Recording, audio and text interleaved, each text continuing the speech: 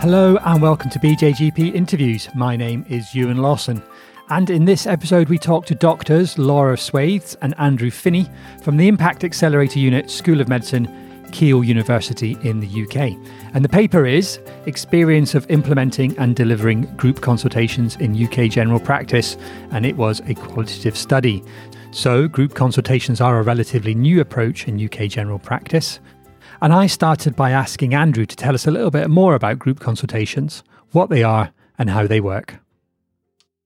Yeah, so group consultations tend to be something that has been focused in primary care in the UK. The origins seem to be very much from the US, and some of the immediate evidence for patient outcomes for them comes from the US as well. In the UK, what we've done is we've used them for general practice consultations where long-term condition reviews have been covered. So I think where you might see a patient thinking, well, I've got a 30-minute diabetes review, what's happened over the last couple of years where people have been quite innovative with this is that they've taken maybe 10 to 15 patients for up to 90 minutes and been able to do this long-term condition review, if we use diabetes as the example, with the use of a facilitator, the use of perhaps a practice nurse, and then being able to bring in something like a general practitioner or a pharmacist to engage with the patients over a shorter period of time, but answer any questions that were perhaps beyond the facilitator or the nurse. So in that hour and a half, what you're getting is more time with the nurse, more time with the facilitator, unique opportunity to speak to a GP who wouldn't normally deal with a long-term condition review unless there was a serious issue. You're getting peer support. You're getting probably peer pressure as well, because the patients are actually sort of talking to you about your lifestyle choices and the things that you do. And in that hour and a half, what you're getting is the nurse or the facilitator not having to repeat themselves throughout the day.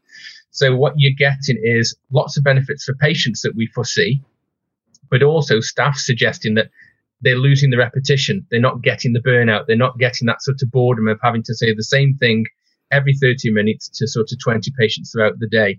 What they're doing is they're seeing 15 patients over an hour and a half. So we tend to think that this is something very effective if it can be delivered right and if it can be sustained in general practice.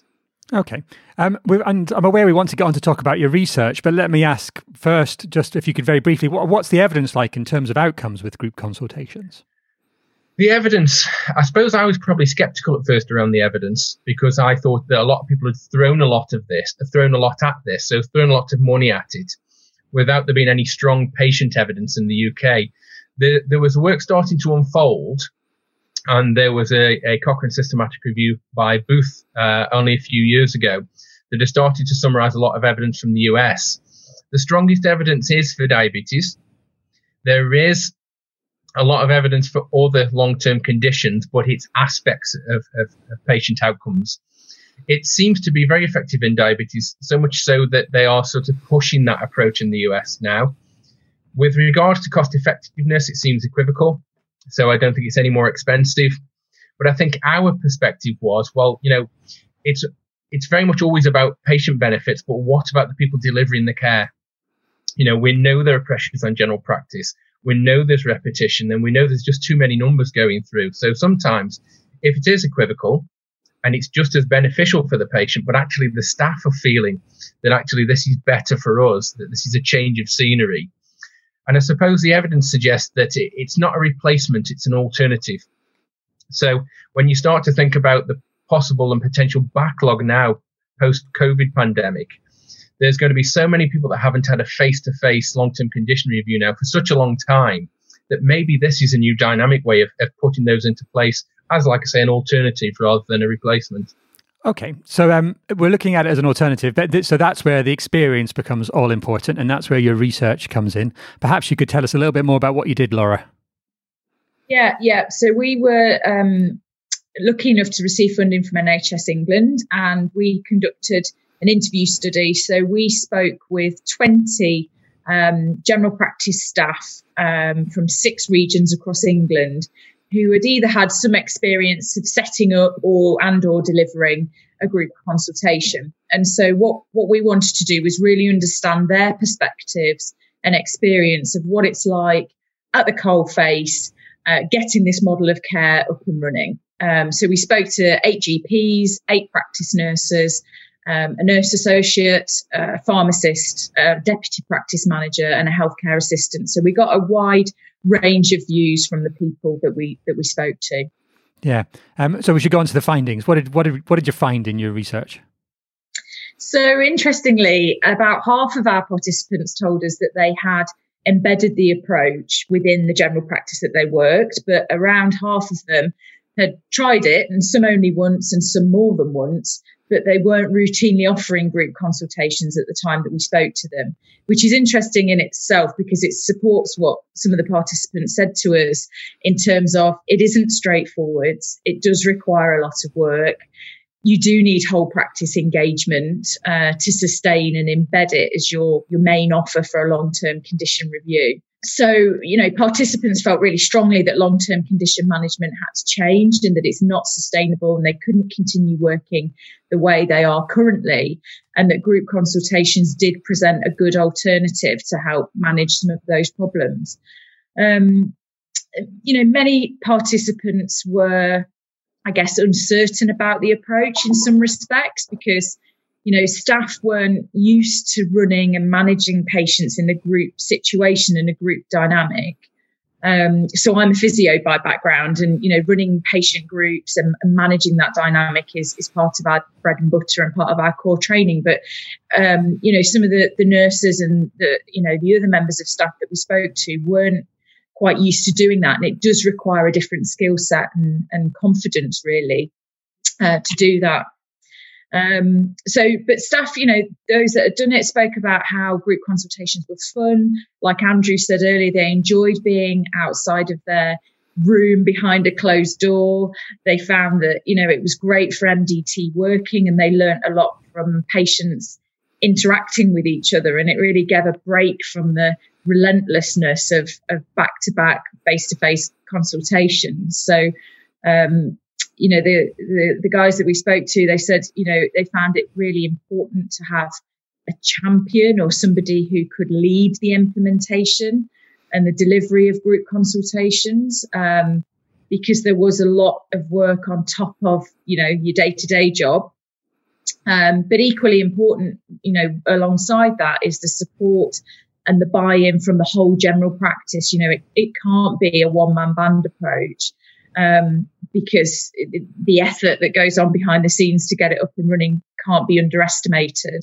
And sustaining it, as I mentioned previously, can be a challenge for some practices.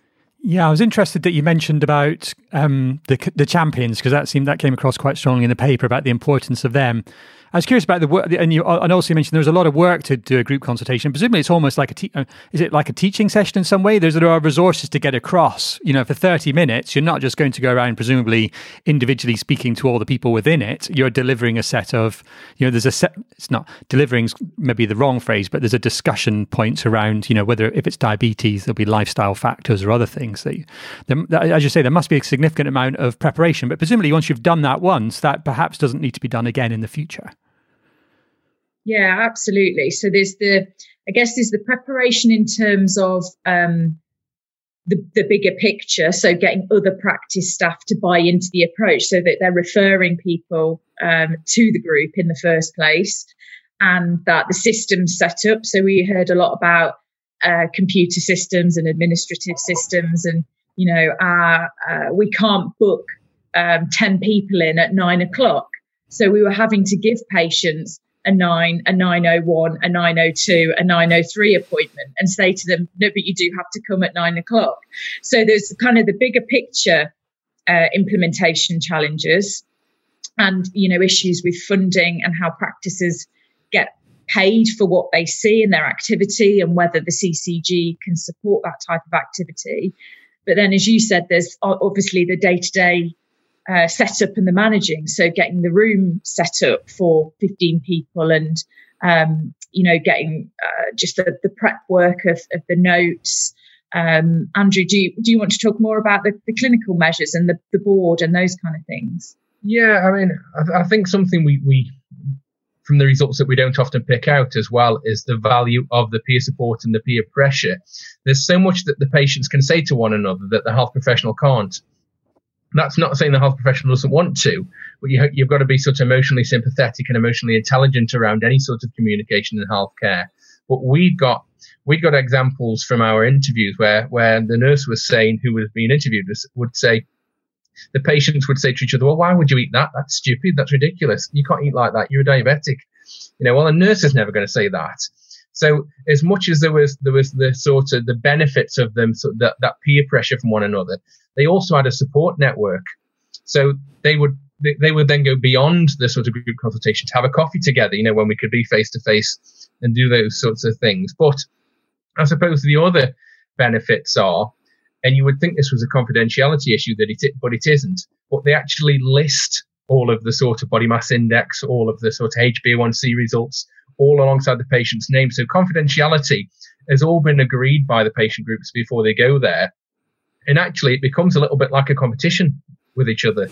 So actually, they want to see improvements. They want to see the arrow going down rather than the arrow going up. So your facilitator will form all of the results on a whiteboard, usually in the room where you would conduct the group consultation. You would have your nurse probably sort of putting all the markers onto the sort of computer system, but then asking the patients around any. So it's like you say, the education is there around diabetes and around the sort of things that the patient might want to know. But then there's that question to the patients: what haven't we told you? What do you want to know?